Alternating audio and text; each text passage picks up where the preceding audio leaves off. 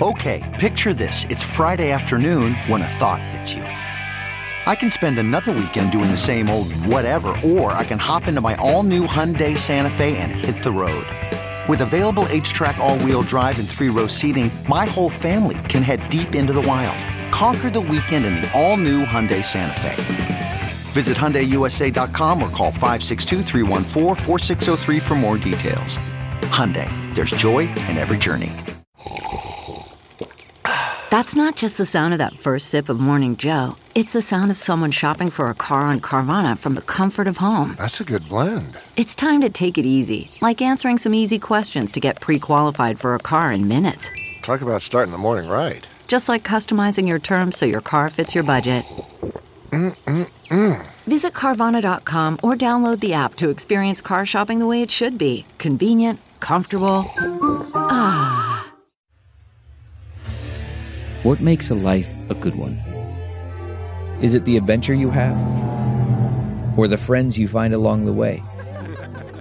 Maybe it's pursuing your passion while striving to protect, defend, and save what you believe in every single day. So what makes a life a good one? In the Coast Guard, we think it's all of the above and more. But you'll have to find out for yourself. Visit gocoastguard.com to learn more.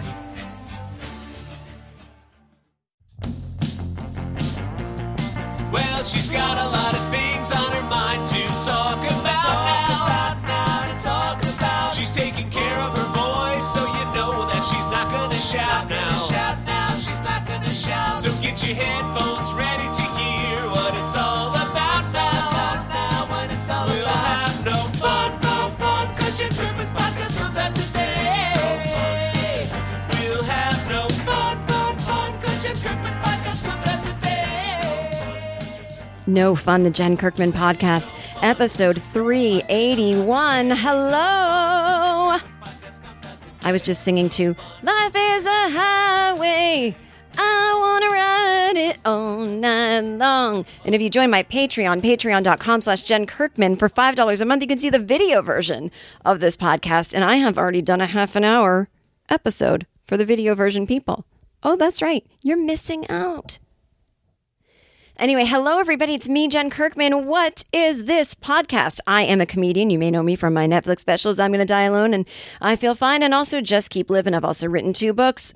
Here's the deal. This is neither a polished book or a rehearsed comedy special. This is just where I go to talk off the top of my head about what's going on in my life, sometimes in the world, and sometimes just in my head. It's where I can come to be me. It's sometimes funny, sometimes serious, but at least it's always honest and real.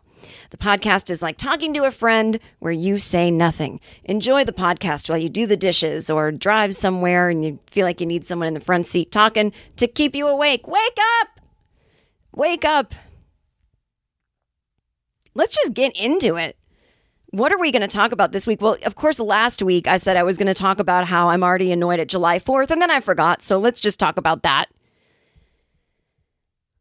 I said I had a tampon story to tell you. I totally forgot about that. It wasn't the Charles and Camilla tampon story. There's another tampon story. And then this week, because I haven't really been having much of a life the past 2 weeks, I've got a bunch of really fun articles. We have sent sperm to the moon. We have sent wine to outer space. There's a lot of crazy pilot situations going on. I guess deep down, they're actually not that funny. There was like one pilot going off about liberals, but he was caught on tape doing it.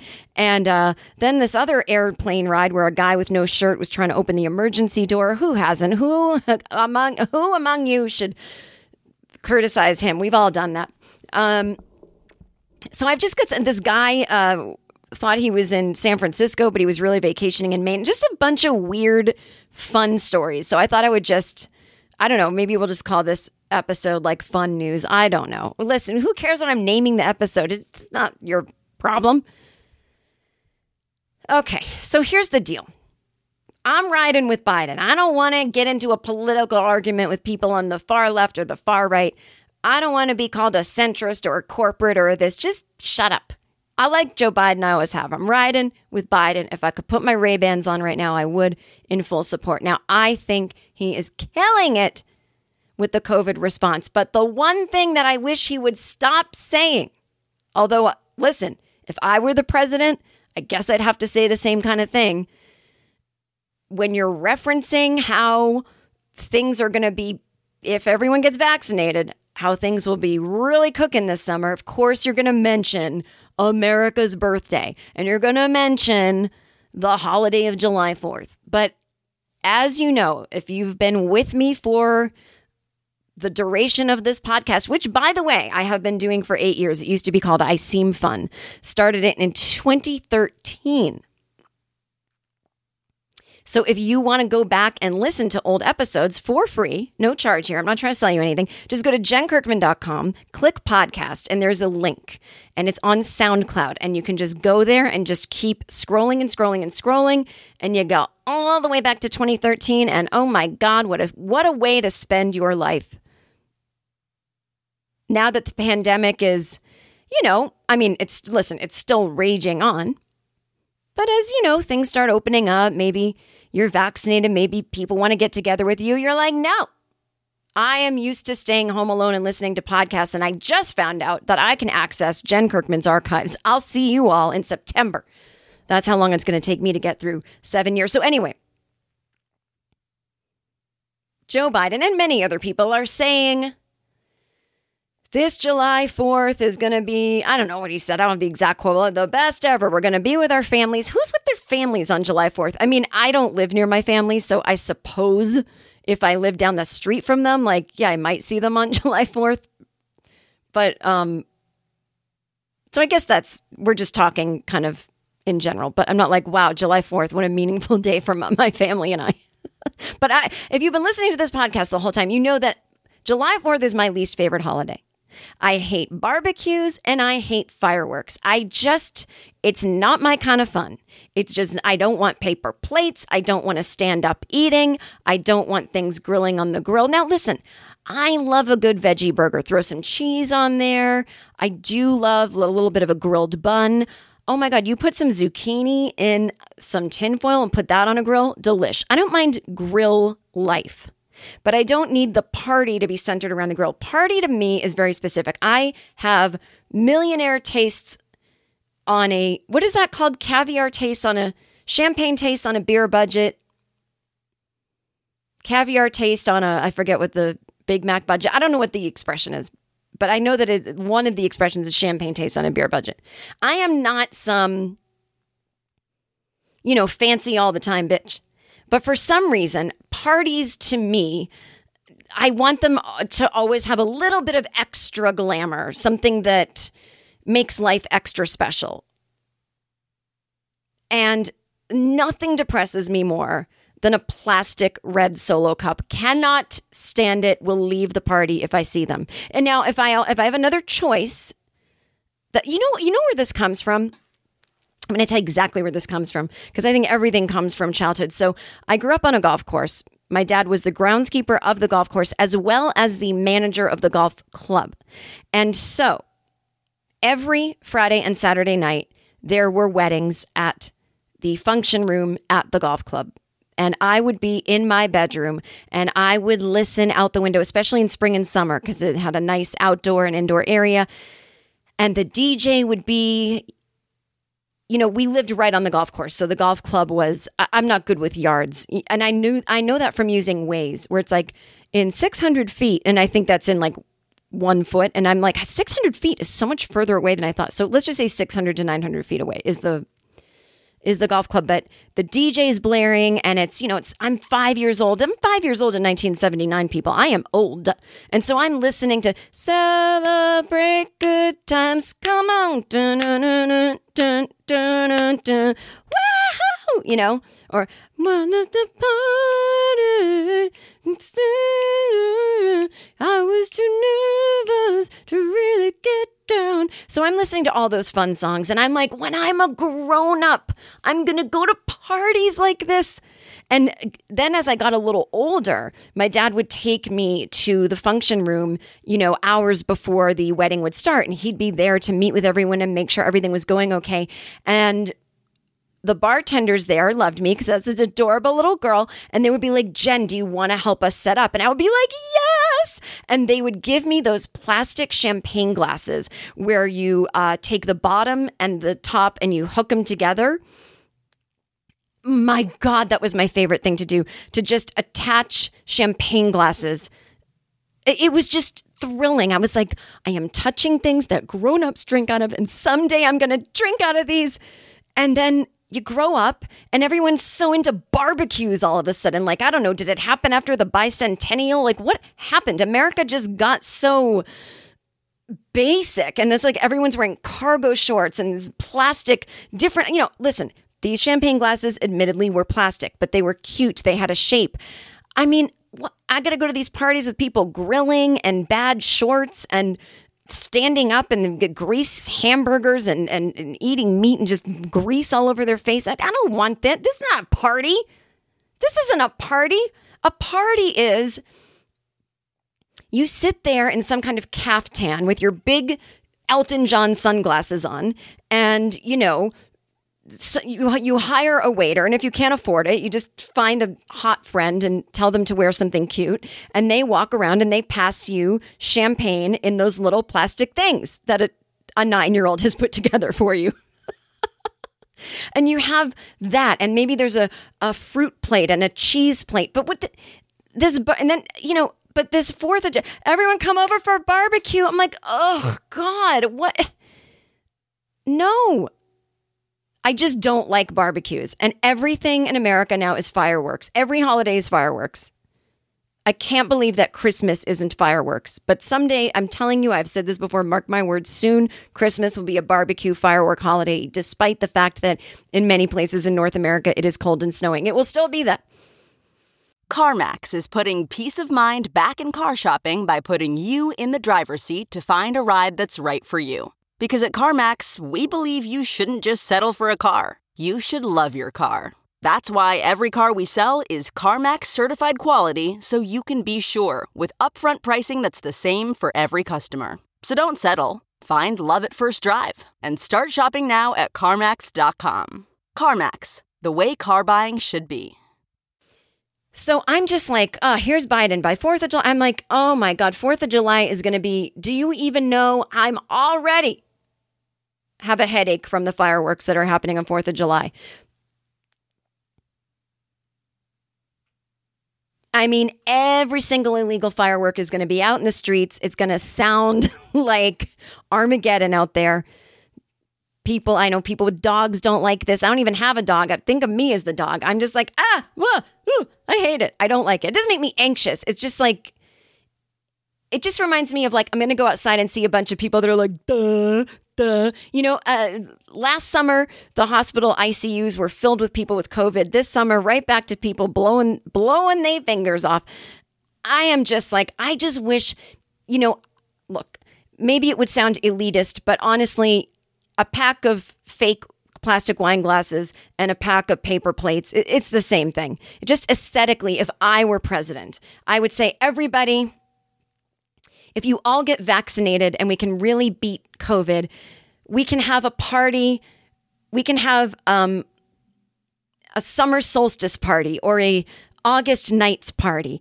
And we can have it at, as the sun is starting to set, and we'll have twinkly fairy lights everywhere, and there'll be passed champagne and hors d'oeuvres, like instead of like just, I don't know. Oh God, I hope anyone that's not a 4th of July lover feels me. Just mark my words, it's going to be off the hook this year, and I want it to be hooked. Although I did enjoy the fireworks that we saw at the inauguration. I thought that's where you want your fireworks. There's these the buildings in Washington and things are, bombs bursting in air, and Katy Perry's going, "You're a firework." Although I'm so dumb, I thought that was Lady Gaga. And I was like, wow, Lady Gaga performed earlier, and then she changed her outfit and came back to sing this. And then I didn't even notice it's two completely different faces. It was just like the lady who does pop music and belts it out. And then a week later, somebody mentioned that it was Katy Perry. And I thought, oh, right, it's two different people. And that's right. Okay, sorry. So I didn't mind that, but enough. I've seen fireworks on TV in January. I'm good for till the next inauguration. Anyway. Wow, Jen, I'm so glad that you remembered to bring that topic back from last week. It was worth the wait. Okay, so the other thing I didn't talk about was, and this is dumb, but I had introduced a segment on the show called, I don't even know what it was, but the basic gist is people taking things too seriously on social media. So I have this Netflix special, Just Keep Living. It's been out since 2017. And I do this very long bit that took me years to perfect. And I think it's great. And I talk about the bad sex education I got growing up. And I didn't even know how sperm worked or how, it's this whole journey. And it takes me to this moment I had. Oh, God. Hang on. Sorry, guys. I have too many candles burning in my home office and the door's shut and there's a very sensitive fire alarm in here. And it's not even that see, blowing out the candle just made it smoke. It's not even that it was smoky. It was that, I swear to God, the fire detector just detects the heat. Oh, it needs to stop. You guys, I'm doing a podcast. Oh my God. Okay, everyone hold. Everyone hold. Stop. Hang on a second.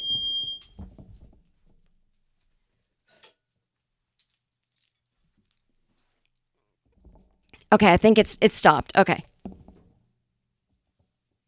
Oh, God. Okay. At least it works. Let's be grateful. Okay, so I do this whole bit about my period, whatever. Then I do a bit about accidentally buying tampons in bulk, which is, again, I'm sorry if this bothers anybody. When people find out that stand-up isn't exactly true, it was an exaggeration. I'm the type of gal who has a box of tampons under the sink, and for some reason, I'll keep a box under the sink with just one left in it. And it's like, I get my period and I open the sink and I have one and I go, oh, fuck, I got to go buy more. I'm always just like down to the wire. So this one day I was like, you know what? I'm in my 40s. How many more years left do I even have of my period? It could be 5, it could be 8. But let's go out with a bang. Let's order them in bulk. And by bulk, I just meant like, I think on Amazon, you can buy 6 boxes at once. Like, let's just have enough for a year and keep it in the linen closet. And I think I fucked up and bought, I don't know, it was something like, I think 10 boxes arrived. It wasn't really that big a deal. It was like, yeah, there's like anywhere from like, what are there, 20 in a box? It's just like, it was going to last me a year. It's fine. But I just put them in my small linen closet and I thought, that's so funny. I wonder how long this will take to go through. I bet about a year. And then I just thought, oh, that would be a funny joke where I have too many tampons and don't know what to do with them because I'm menopausal, which I wasn't, and I'm not yet. But what if I gave them out on Halloween? It was just sort of like a way. I was like, oh, that might tie up that period bit nicely, which is really just a way of making fun of getting older. So I do the bit where I'm like, I've got this closet full of tampons, and so I just give them out on Halloween. Now, do people really think I'm giving it? I even give it to the boys. People, it's a joke. It's a make 'em up. It's a silly sill. And so Netflix, God bless them for promoting the damn thing, but Netflix posted on their Facebook account a couple weeks ago that bit, which, again, it's hard to take like 3 minutes of my stand-up when you separate it out from what's really a half an hour bit. People still probably wouldn't have gotten the context, but they said Jen Kirkman has so many tampons. Every single comment was, there are homeless shelters you can donate it to, and I am horrified, and I can't believe it. This is rude. Like, people just going off on me that I wasn't donating the tampon. Like, the tampons aren't here anymore. I used them up. The bit is 4 years old. People have no comprehension of when the bit came out, and they're literally going crazy. By the way, it's not my account, so I'm not even good. I randomly happened to see it. So they're just shouting into the wind that this woman needs to donate her tampons. but they're not writing it to me. So why are they wasting their breath? Also, it's I just, my head was exploding that there's just, I don't know. And I was talking to a friend today and he said that, that he had homeschooled his kids until about, they're both 12 and 14, and they both wanted to go to school this year. And so him and his wife were like, great, we wanted to homeschool you because we felt we could give you some things that aren't given, but go ahead. And they're like nailing it, getting all A's. And their teachers can't believe that these kids read for fun. And in their English class, they just have to get through one book for the whole year. I used to read like 2 books a week when I was growing up. Like I read like 50 books a year. Like I read so much, and I can tell, like, I'm sorry to say it. I know that younger people don't like to be pigeonholed, but there is an entire generation of people in their 20s that did not grow up reading for fun. I don't mean reading threads or reading quick comments on the internet. I mean, sitting and reading books. It does something to your brain where you can comprehend sarcasm better. And there's something that's not, I don't have the language for it. Somebody smarter than me is going to write a book about this someday, and I'm going to read it on air.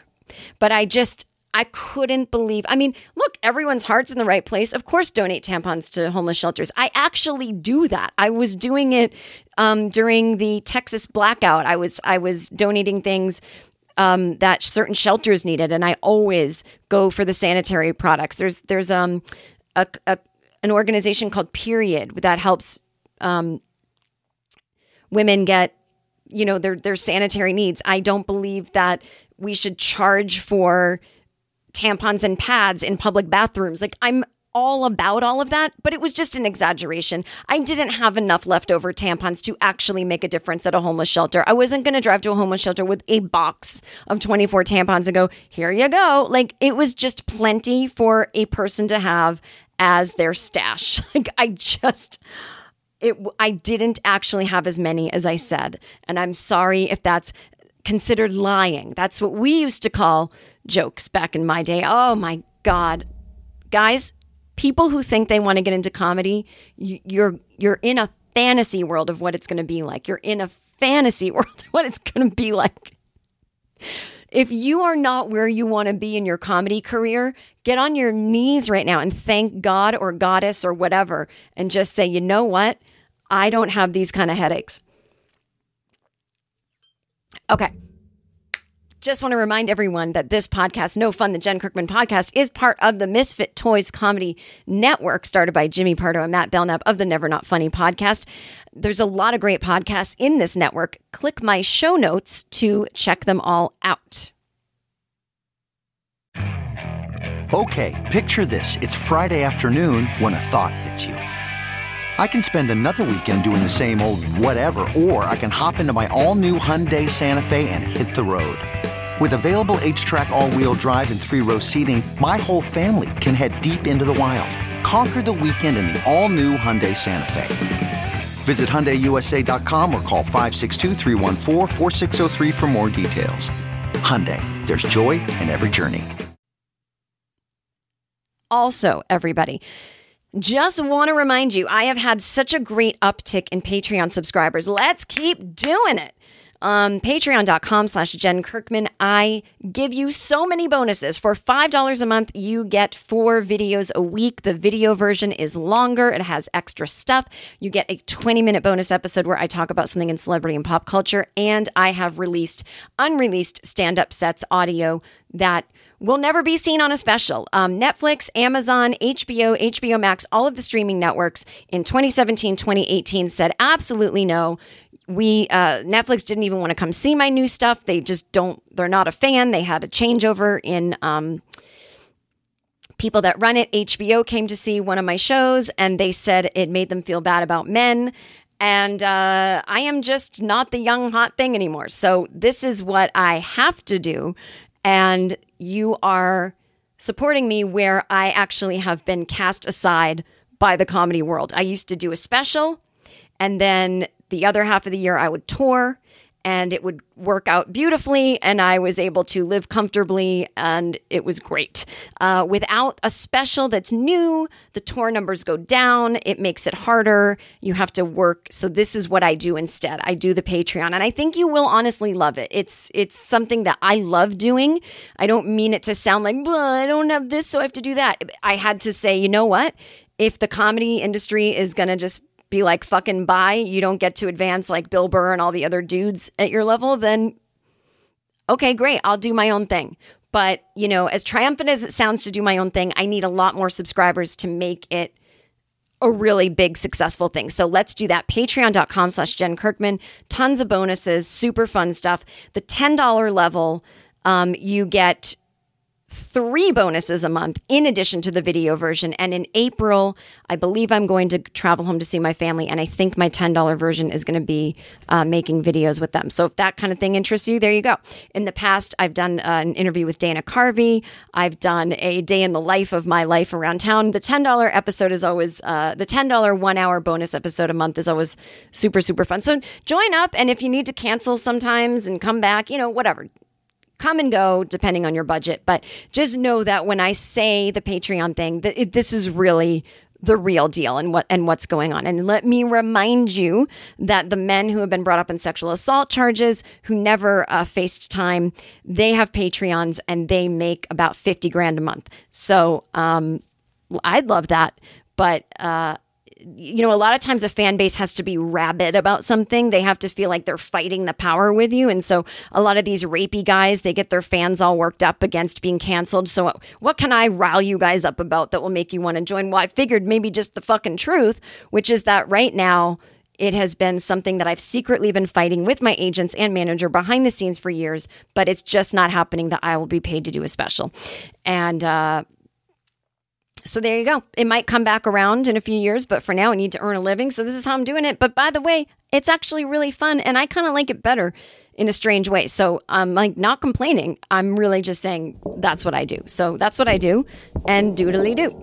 And I also hit the microphone like that, which is super duper profesh. By the way, thanks to my Patreon subscribers, I'm going to do some shout outs every week. So let's do some shout outs right now. Ash Freed, thank you. You fucking rock. Ooh, ooh. Darcy Cole Breeze, you're a motherfucking player. Ooh, ooh. Kevin Fitzpatrick, oh my God. Just going to give you a big internet hug. Ooh, ooh. Jared Hughes, look at you, you rich bitch. Thank you. Ooh, ooh. David Kane, come on. Who's better than you? Thank you. Ooh, ooh. Deborah Valenti, you rock my fucking world, baby. Ooh. There you go. There's everybody's shout out. If you want something like that, well, then you got to join the Patreon. Okay, so. Welcome to Fail Better, David Duchovny's new podcast with Lemonada Media. On Fail Better, David, who has experienced both low and high-profile failures throughout his life, explores the vast world of failure, how it holds us back, propels us forward, and ultimately shapes our lives. Each week he'll chat with guests like Ben Stiller, Bette Midler, and more about how our perceived failures have actually been our biggest catalysts for growth, revelation, and even healing. Through these conversations, he hopes listeners can learn how to embrace the opportunity of failure and fail better together. Fail Better is out now wherever you get your podcasts. Again, as I said, I don't feel like I've been like living a life. So I thought I have some crazy articles to read you. Okay, so first of all, you know, I haven't been on a plane in a year. And I'm hoping I don't revert to a fear of flying, which again, I'm never afraid of the plane crashing. It's just being trapped in the air. And, you know, I won't get in your head about it. If I take a Klonopin, usually I'm fine. So I'm not too worried about it. But, you know, this story doesn't make me happy because I go, oh, right. Everyone's been a little unhinged the last year, including people who fly planes. And you really don't want to be flying to a state or city that your pilot hates. Because you get someone unhinged enough, I mean, you know, you get someone unhinged enough, You think, well, they don't want to die, so they're not going to crash the plane. Well, what if they've lost their mind enough? So this pilot, the Southwest pilot, was on a hot mic. I mean, they're always on mic. I don't understand, especially if you're landing, everyone can hear you. I mean, I don't know if it was a hot mic like the passengers heard him, but certainly air control can.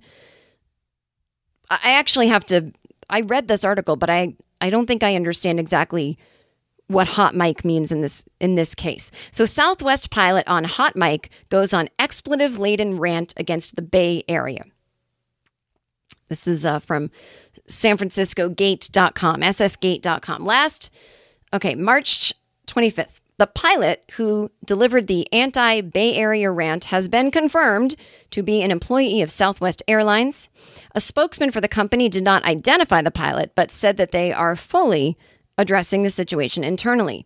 Quote, our corporate culture is built on a tenet of treating others with concern and dignity, and the comments are inconsistent with the professional behavior and overall respect that we require from our employees, the spokesman said in a statement. The situation was an isolated incident involving a single employee and not representative of the nearly 60,000 hardworking, respectful people of Southwest Airlines. Well, let's hope. As a policy, the FAA does not identify the subjects of an investigation, but Will Lawton, a private pilot based out of SJC, where's that? Who routinely listens to live ATC, again, I don't know what that is, and who initially reported the incident, believed he knew which airline is involved. So is it just like a private pilot who's based out of somewhere and likes to listen to the live feed of, it was like my dad used to have a police scanner. I mean, this is true, I don't know, working class. Like we had an upright piano. So that's cool, right? Like I know Beethoven and Mozart are, I'm playing piano. But on top of the piano, we have a police scanner. And I'm like, yeah, let's turn on, after I do la, la, la, la, la, la, la, and I'm playing my lessons and I'm, such a cultured kid. It's like dinner time. Dad, can we listen to the police scanner? Like, yeah. You just listen to people, getting in trouble. Small time suburban criminals. Just get to listen to what the police are saying in their cars. I just love the juxtaposition of a police scanner on top of a piano. Anyway, so I don't know if this independent pilot was listening to like something that's akin to that. My opinion is that the voice talking during the stuck mic situation matches the voice at the end saying Southwest 531 ready to go. Lawton wrote in a Twitter message. Again, this is Will Lawton, a private pilot who's doing a little investigative work on his own. He said as to whether it was the captain or the first officer, there's no way to know. And only Southwest would have a record of what pilots were working what flights that day. I got to follow this Will Lawton on Twitter. He sounds like he's got all the hot goss about what's going on in the airs. And honestly, as I get back into the world of flying, I would like to know what pilots are saying so I can just be informed. Be extra nice to your pilots, you guys, when you get on the plane. Extra nice.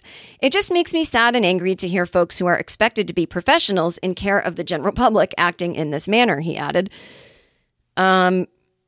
So in a hot mic incident recorded over the Mineta San Jose International Airport's traffic control scanner, an unidentified pilot was heard delivering an expletive-heavy rant.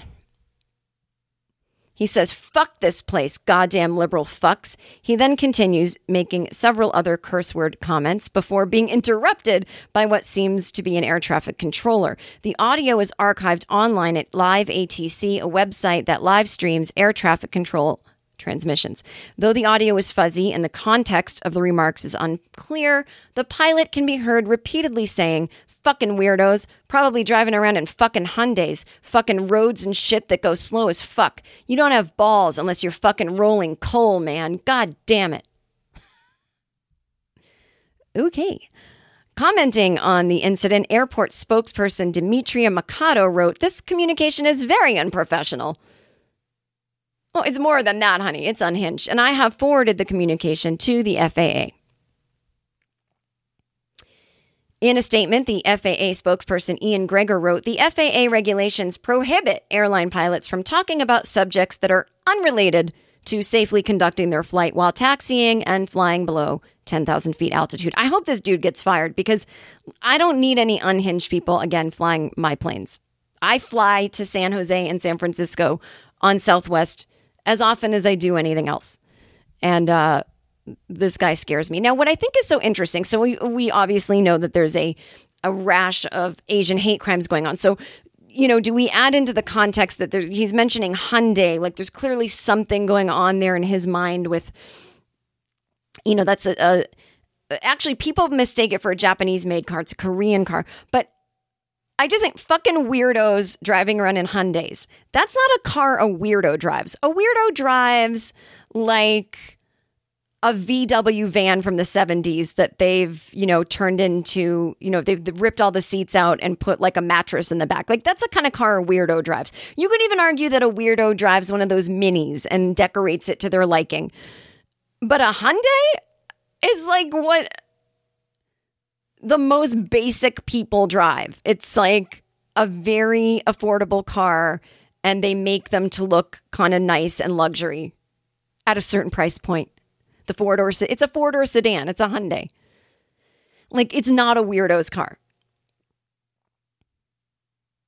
Fucking roads, that shit that goes slow. Okay. So first of all, I wonder if he means liberals. And in that case, I wonder if he doesn't mean Priuses. Because that's normally the joke. You make fun of liberals driving their electric car, their Prius, which is made by Toyota, which is a Japanese company. Maybe he's confusing his racism, but I looked it up and I think he means Prius. Southwest planes are all Boeing planes. And Boeing, the parts that make a Boeing even able to fly, you cannot fly a Boeing without parts that are made in Japan. So it's like, dude, you are a weirdo driving a plane that could not have been done without Asians. So, it just like goddamn liberal fucks. Yeah. Liberals in their Hyundais. I mean, it used to be limousine liberals with their lattes. I guess now it's Hyundais. I feel like across the boards. And by the way, if you want to get real into it, it was a fucking liberal, Barack Obama, who saved the car industry in Detroit. The Republicans had just let it die, had just let the auto industry that was totally American in Detroit die.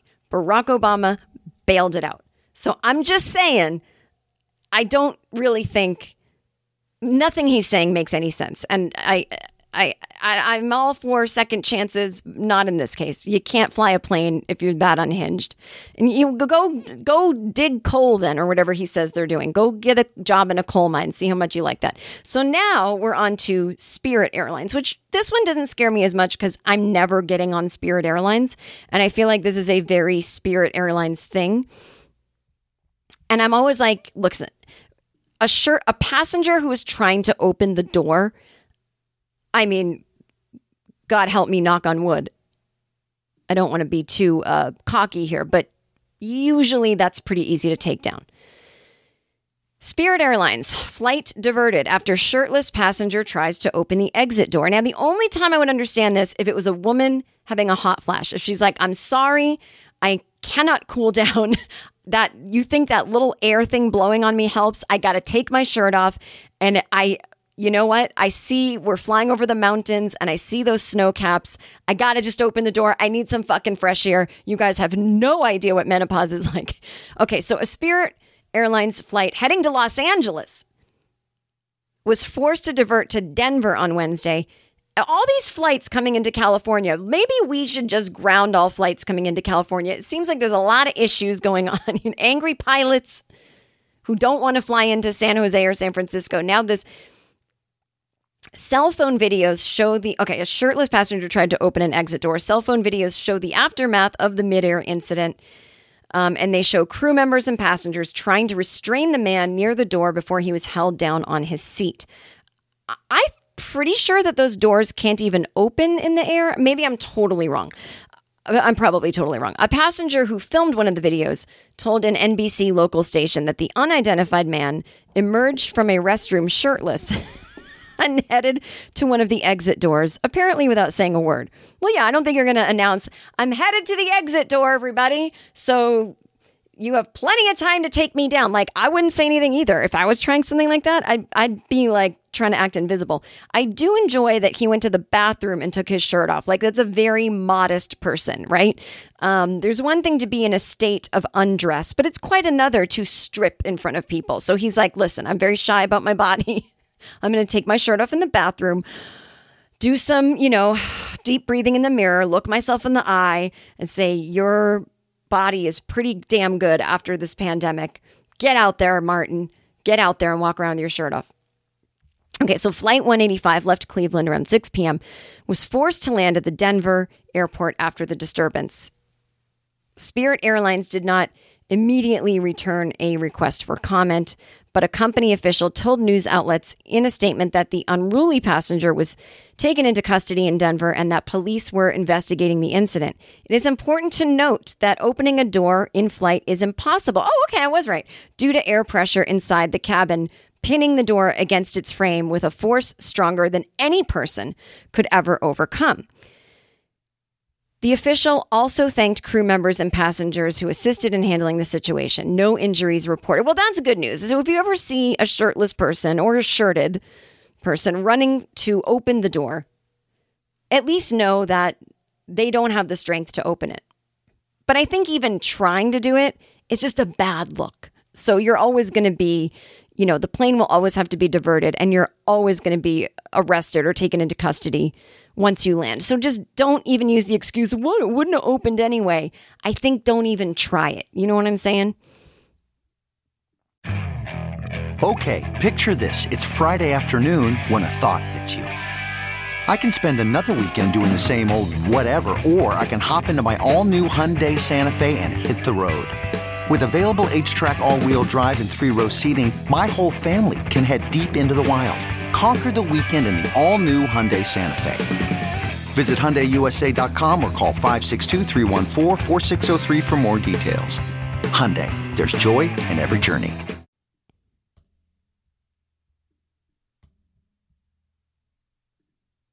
Okay, so while we're having all of this strife here on Earth, we're in the middle of a pandemic. There is, as always, social, racial unrest, political turmoil, climate change. While all that goes on, there's always someone doing stuff in space, right? I feel like lately we're sending a lot of things to space. We're doing a lot. But listen, it's great. I'm just always confused about what. So this article, scientists want to send 6.7 million sperm samples to the moon. And at first I read that and I was like, men, you need to calm down about your sperm and your penises. You need a hobby. Can you stop trying to send it everywhere? Just please leave the moon alone. And then I read that it wasn't just sperm. So that was just sort of a clickbait, as they say. It's both. They're sending both substances. So here it is. Scientists have begun to lay plans for repopulation, starting with a sperm bank on the moon. I mean, what? Why? Why do we need to repopulate? In what they're calling a modern global insurance policy. Insurance of what? Like, why do we need people? Like, why do we need to keep carrying on? You could say, well, capitalism and people need to buy things. But if everyone's dead, who cares? I don't understand the mentality. If you're going to be dead, who cares if humans carry on? If you're, you know what I mean? I don't mean act like an asshole because you're going to die someday, who cares? But I mean people who are like, when we're long gone, let's make sure the population's going. Why?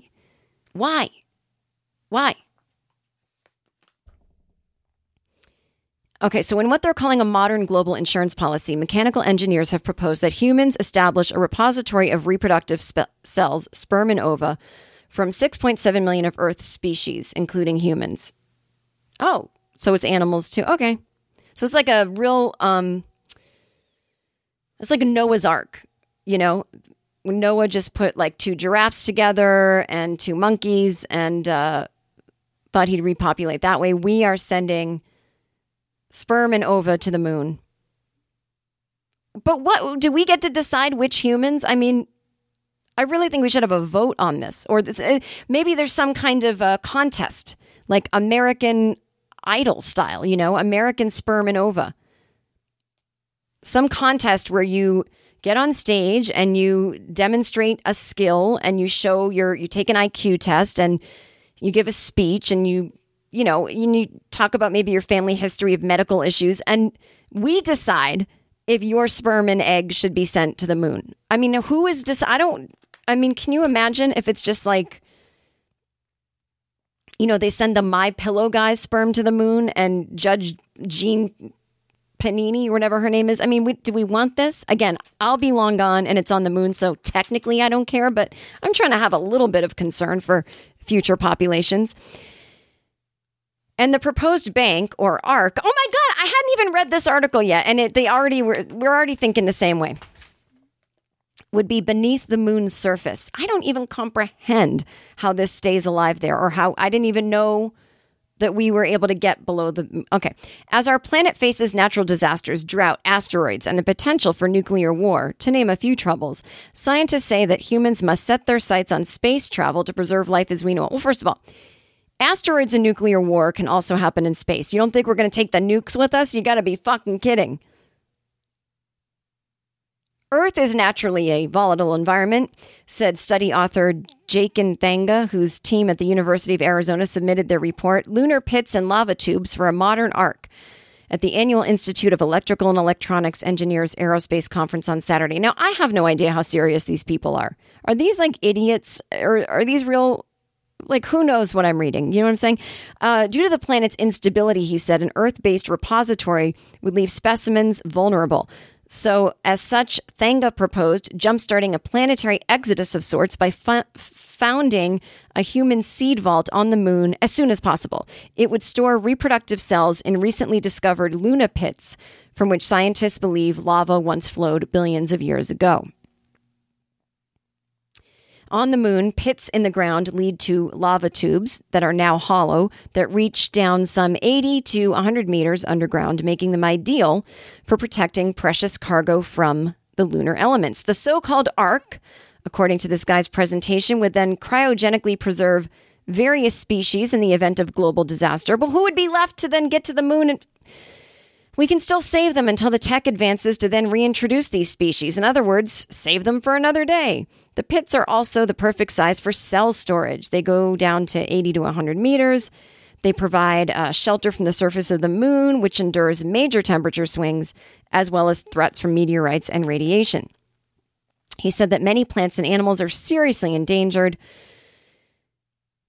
citing the eruption of Indonesia's Mount Toba 75,000 years ago, and he says it's a reason for worry, saying it caused a 1,000-year cooling period and, according to some, aligns with an estimated drop in human... It cut off the word. I think it says diversity or adversity. Or no. He sees a current-day parallel due to human activity and other factors that we don't fully understand. There's been rapid losses in the last few decades. Oh, just let us die off. Who cares?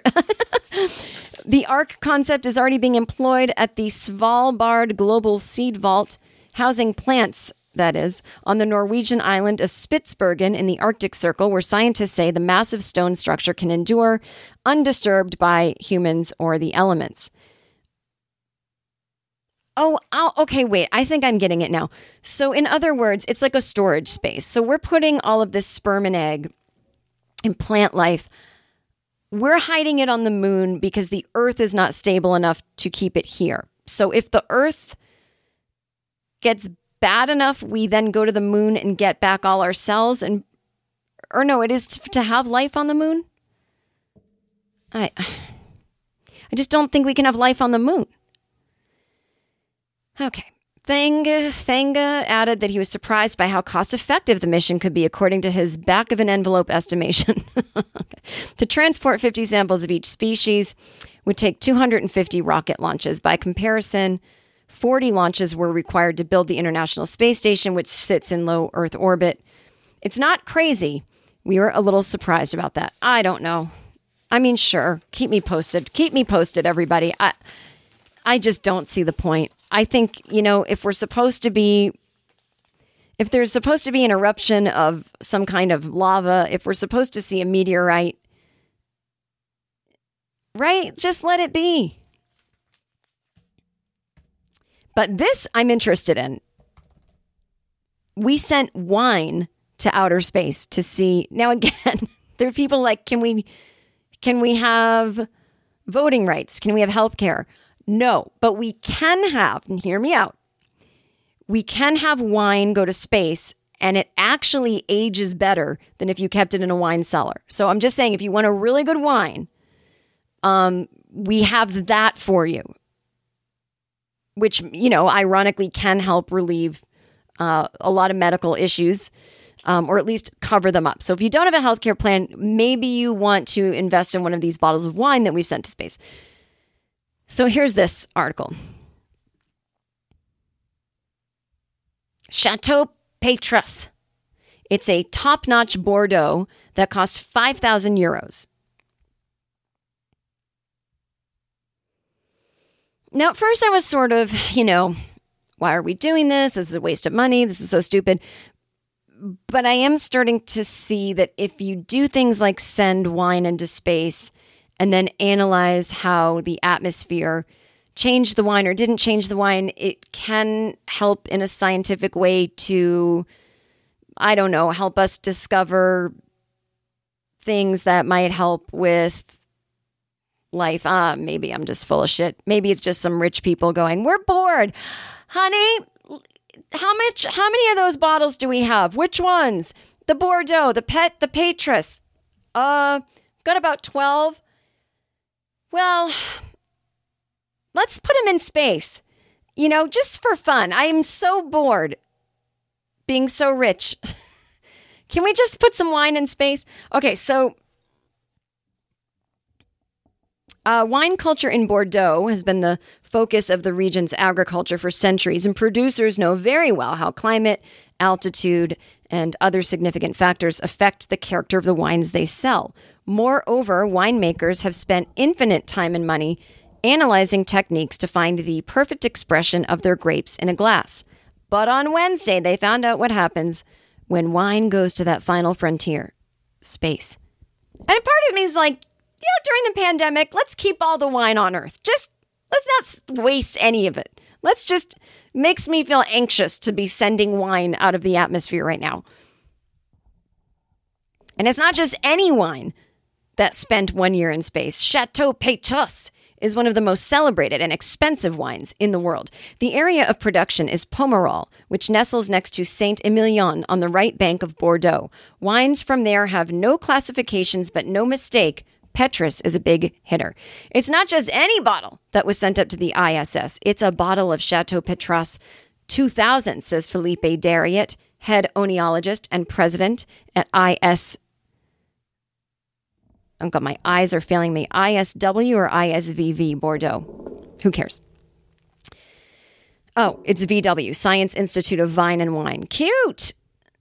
The results were made public on Wednesday when the Space Cargo Unlimited startup, in partnership with Science Institute of Vine and Wine, announced that the 12 bottles and 320 vine shoots had come back to Earth tasting, smelling, and looking different compared to bottles that remained on the ground. The main reason for going to space was, in fact, to see how the aging process is working and how we can influence the aging process. For that, we need to know how the aging process is working, and the only way to find out the role of certain substances is to go under conditions where you can exclude these workings of these substances. For example, oxygen, says Dr. Michael Lebert, a space biologist who helped design the experiment.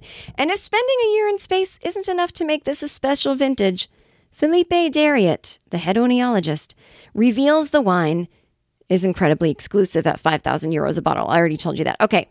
Jane Anson, who is a wine expert and a writer for the hallowed wine publication Decanter, thinks she can spot the difference. She said they were both absolutely gorgeous. She means the wine that stayed on Earth and the wine that went to space.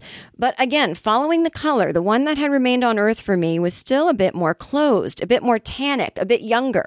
And the one that had been up into space, the tannins had softened. The side of more floral aromatics came out. They were both beautiful. The one that had remained on Earth was a little younger than the one that had been sent to space, she says. Another, I think it's oenologist. If I'm saying it wrong, forgive me. I'm a girl who grew up with a police scanner on a piano, okay? Frank Dubourdieu is less certain. It wasn't easy to define. I'm not sure I got it right. I am being honest, it was difficult. I don't even know what his opinion is. So why would the wines taste different? Well, when you decant a wine and you swirl it in your glass, you are speeding up the oxidization of the wine. You are, in effect, opening it up by instigating a chemical reaction. And so space biologist Lebert explains more. Under normal conditions on Earth, on the ground, we have a limited supply of oxygen. But we always have convection, and this convection works in a way that it's mixing around the oxygen. So it's almost all the time the same oxygen concentration. And this gives them ways to... And this gives them ways to all kinds of chemical reactions, which result in aging, which results in oxidization, oxidizing substances, which change the taste. In space, without gravity, that convection doesn't happen. Can this improve winemaking on Earth? Well, preliminary results from the tasting released on Wednesday showed differences in color, taste, and aroma between the space wine and the Earth wine. Understanding how gravity and oxygen affect the aging process could allow producers to age fine wines more quickly. But this experiment isn't just about the finished bottles. The space cargo also included vines. The vine snippets, known as canes in the grape growing world, not only all survived the journey, but also grew faster than the vines on Earth, despite limited light and water. That freaks me out. That's kind of cool. One of the things which surprised us a lot is that all the canes survived. But what happened in addition is that these canes which came back are growing much, much faster than the controls. Oh, I would love if there were these like aliens up there that were like, oh, they're like French aliens. Oh, they sent up these vines. We know what to do. This sounds more like a Nazi. We know what to do with, I can't do it. What's up with my accent? Or like, we know what to do with the vines. I'll just do that. These humans will never know that we messed with it. And then they sent it back down to Earth. Jen, great sketch. Once again, it was like theater of the mind. That was, I mean, Jen, you might want to think about, releasing that as an audio, I don't know, like an audio play, an audio movie. That French alien that sounded like a German Nazi that then ended up sounding like an alien. Wow. You really took me out of myself in that moment, Jen. Anyway, some of the vines started flowering just 3 to 4 weeks after returning to Earth. So scientists plan to carry out more tests to determine how they changed during their zero-gravity journey. Oh my God, I want wine so badly right now. And a big test for them will be resilience. Winemakers lose crops all the time due to rot and mildew. So could these be things of the past soon? See, that's kind of cool. I mean, it's not like winemakers themselves are these rich fucks. Like you've got farmers there and they're losing their crops due to rot and mildew. And if there's a way to not lose crops, then everybody profits and you get more wine. So go ahead, go send your wine to space. I don't think it's a waste anymore. What we're hoping for is that the plants that come back from space might have acquired trademarks, different characteristics, and that's the objective of our research, says the head of vine research, Stephanie Cluzet. So, now she's talking some big words, phylorexia, I don't know what she's saying, but understanding how plants develop outside of the Earth's atmosphere could pave way for vine growing and winemaking in space. Oh my God, we've got sperm and egg and wine in space. I mean, does that go together or what? Have a couple drinks, you get a little crazy, next thing you know, you're pregnant. Anyway, so, we're going to make wine in space. We create tremendous, blah, blah. Okay, the idea is that What is able to resist the stress, the lack of gravity, will be better equipped, more resilient in the face of stresses such as climate change, which leads to more salty soils due to the lower content of water and also higher temperature variations. Private investors helped fund the project, although the overall cost wasn't disclosed. Ooh, I'd love to know what it was. Well, there you go. So those of you who are, wine connoisseurs, maybe you'll get to drink wine in space someday. And if you're looking to get pregnant, you can inseminate yourself while you're there too with that sperm and egg that we're keeping. Oh, wow. See how much you learn on the No Fun podcast? So let's close out for this.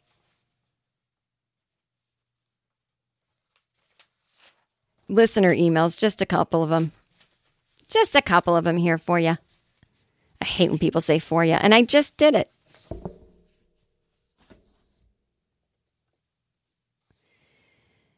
Oh, Jen. I do try to keep emails short, but honestly, I end up talking too much because I spend so much time alone. I know you from Midnight and Drunk History. I align with so many things that you do. If I had friends worth crap, I'd get them to listen to your show, but I can't ever get my friends to do anything or listen or watch anything I tell them. No one listens to me. No one around me listens to podcasts except one woman I work with who loves true crime only. Oh, listen, y'all don't have to, let me tell you something. Y'all don't have to advertise the podcast. I have 250,000 Twitter followers and only about 10,000 of them listen to the podcast. I got all the people that love me at my fingertips and I can't even get them to listen. You know what I'm saying? So all I want you guys to do is leave a review, whatever podcast app you listen to this on, iTunes, Spotify, Stitcher, give it 5 stars, write a review. And if you're not good with words, this week's review can be, I want to drink wine in space and listen to this podcast. That's how much I love it. There you go. That's what you write. And that helps. It pushes the podcast to the top of the thing. More people find it. And your review could convince someone that you don't even know to listen to it. But don't annoy your friends with telling them what to listen to. Nobody likes recommendations. I'm so glad for everyone. If the podcast means something to you, that's great. But I know for me, I don't tell anyone what podcasts I listen to because to each their own. And most people do just want to listen to true crime. Anyway, I've really been loving your podcast since I learned of it a few months ago. I'm glad you do it. And I like watching the video version on Patreon too. Oh, thank you. I'm waving to you. I'm an introvert who does not do well with more than 4 in a group. I just hush up and get lost, but I can be loud and seem outgoing with a few close friends. I have few friends, not really my choice. I'm 47, but I refuse to look or act my age. I live in New Jersey. I'm very antisocial and I don't even date anymore. My heart cannot take another break. Also, it's pretty dead now. I spend all my free time with my cats and watching TV, movies, listening to podcasts, and a little reading. Well, that sounds fun to me. I have been working full-time from home during the pandemic, a first for me, but my company was set up for this. Haven't had any downtime. We all had laptops and everyone was set to work everywhere.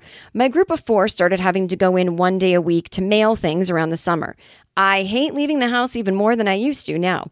Some of the ladies on my team go in the whole day on their day, but I can't stand to for more than half at most. I bet those ladies probably have kids, so to be honest, I would mind it less if my team was back with me. It's lonely and not enjoyable being there. I know in coming months we'll start going in more, though this did open the door to work from home 2 to 3 days a week. Still going to be hard to get used to full days at the office and not my comfy home setup with my kitties. Oh, I can't even imagine not having cats at the job. I mean, I don't have cats. I love cats. I'm a cat freak. I get it. Nextdoor is not only for owners. Oh, because I mentioned someone that I don't use the Nextdoor app because I'm not a homeowner. It's for everyone in a community to be in touch. Not that I chat with my neighbors, but people will post, hey, is the power out for everyone? Did anyone else see that UFO or hear that big boom? Early pandemic, some posted what stores had toilet paper in stock. I loved The Good Lord Bird. Okay, you're like the only other person I've heard that watched it. I shamefully did not know that story before that show. Well, neither did I. That's why I thought it was great. I don't watch award shows. I don't know half the people in them. And I don't agree with most awards. All for now, Debbie. Thank you, Debbie. This is from Tammy. I saw Kid 90 on Hulu, and I am obsessed. Soleil Moonfry, who played Punky Brewster, everybody. Yeah, I keep meaning to watch this. I haven't watched it yet. Videotaped everything she and her friends did when they were teens. And since it was pre-internet, people were more open and trusting of the camera. Have you seen it or are you curious about it? I am curious about it. I really don't care too much about Soleil Moonfry. Not in a bad way. I just don't care. I watched Punky Brewster as a kid, but it didn't stay with me. Like, I don't care. But I did see the trailer, and it looks amazing because in the 90s, my friend Jackie, who I went to college with, had a giant video camera, and she videotaped every single moment of our days in college. And because of her doing that, it was why I got interested in stand-up. It's a long, boring story, but I would love to see what we were doing, and there was no internet, and so it reminded me of that, and I think for that reason, I'd be very interested in watching it. Maybe I'll watch it tonight. I'm also thrilled that they're bringing back some shows from the 90s, including My So-Called Life. I have no idea if you were into that show, but it brings me sweet, comforting nostalgia. A friend of mine brought up the movie Thumbsucker with Keanu Reeves, and I'd never heard about it. It's not a 90s movie, but I know you like Keanu. I haven't heard of it either. I probably won't. Maybe I'll check it out. I don't know. I didn't love My So-Called Life. I didn't hate it, but it was interesting. Like, every time I want to write a TV show, it's always My So-Called Life-ish. Like, I pitched a show that didn't get picked up that was kind of similar. But even though my life, you know why I didn't like it growing up? Because I did relate. I was kind of that weird girl with the dyed hair, and I had a gay friend. But I didn't relate to how quiet she was. I really don't like the quiet, like, doe-eyed teenager. I just don't. Like, I just want something about a loudmouth girl.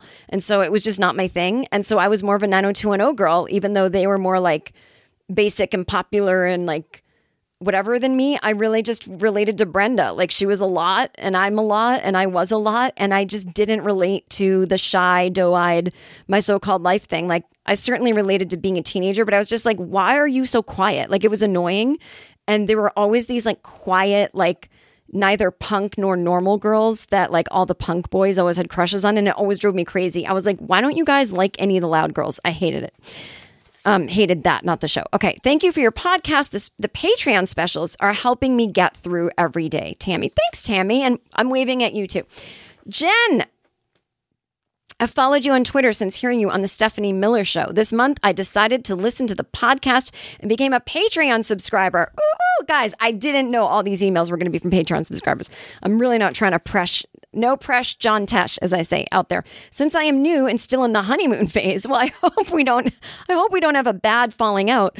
I've been listening to a lot of the old episodes and bonus material. I've been meaning to send this since I heard your discussion about getting back to normal, which is now not the current episode. Oh, don't you worry, my friend. It's all I talk about. I acknowledge I have pandemic guilt since my life has gone on fairly normally while those around me suffer greatly. I was defined as an essential worker from the beginning, but I can do my job without being face-to-face with people. So I have not lost much income or been exposed to a lot of risk. While I am a social person when we are with others, I never really wanted to go out, but would enjoy myself when we were there. Now, because of Zoom and other platforms, I get the experience of socializing with others without leaving my house. The big loss has been live theater. My wife and I subscribed to 2 of the theaters in the area, so we saw live performances about once a month. I really feel for you and other live performers and the support crews who have lost a lot during this time. Well, I will tell you that I was losing my audience before the pandemic, and the pandemic was amazing for me because I ended up doing some TV writing and the Patreon. So don't feel bad for me. The pandemic didn't fuck up my live performance life. It was people who would go, I don't want to go out. Before the pandemic, everyone was like, I want to come to your show, but I don't like going out. Or, I just lost my audience because I didn't have a new special, as you guys heard me complaining about earlier. But I feel bad for myself because I love going to live things. Like, I would go to New York all the time and I would see the ballet, and I'm just really sad that I haven't been able to see anything live at all. I did hear that they're going to do some outside performances at, the place, not Rockefeller Center, the other place, Lincoln Center. So I hope I get to go see something like that. Anyway, going to live performances is one of the main things I am looking forward to when things start to reopen. Yes, yes, yes. God, this has killed the arts so much. There's been a few articles about how this has affected the arts, but I've been too depressed to read them. I'm not sure how long it will be before we feel comfortable returning to that setting. I agree. And yet, there are so many comedians. have been performing all year long in packed houses to people without wearing masks. I don't understand. The comedy clubs are not regulated and they don't get fined. Like nothing happens. It's so bizarre. Okay.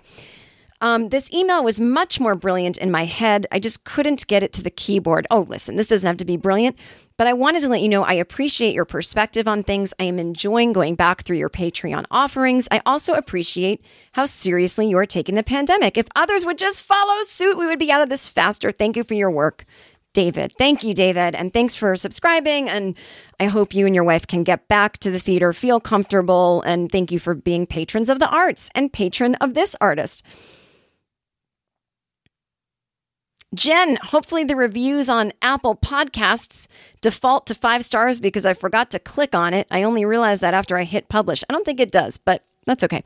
I love how you are going over the 1 hour mark on the podcast lately. I think Joe Rogan proved that not caring about time and not being tied to the clock works however long it takes. Oh, God, don't mention Joe Rogan on my podcast. I've been doing this podcast. I don't know when Joe started his, but I started mine in 2013, and I've been going over the 1 hour mark the whole time. Haven't heard him lately since he started with all the conspiracy bullshit with Alex Jones. Oh, I know. And Eddie Bravo talking about our flat earth. And then Joe Biden is like an old flashlight with a weak battery and he wouldn't want to go camping in the woods at night with it. Ugh. Thank you. Thank you. When you were not talking about the Royals' baby skin color, I was shouting, do not stream the movie Mandingo circa 1970s. The heavyweight champ at the time, Ken Norton, played a slave in the South, and things did not go well when his master's wife's baby came out with black skin. Oh boy, ask Doug Benson how bad it was. He probably saw it. Tony Duque. Tony, I know I have said your name before, and I think you told me I pronounced it correctly, and I don't remember if it's Duke or Duque. I think it's actually Duke. Don't get mad at me. But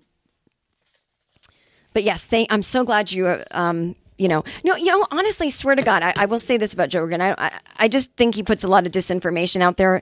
And I think his fans can be, not you, obviously, Tony, but some of his other fans can be like real jerks. But I will say something positive about Joe Rogan. I like the sound of his voice. I think it sounds like a really gentle voice. And, I love podcasts where someone's I love a comedian's podcast where they're not necessarily trying to be funny all the time. Like a lot of people come on and joke and he gets kind of like he's just trying to like keep it back on the serious topic. I have listened to episodes long before he got to be like a little nutty buddy.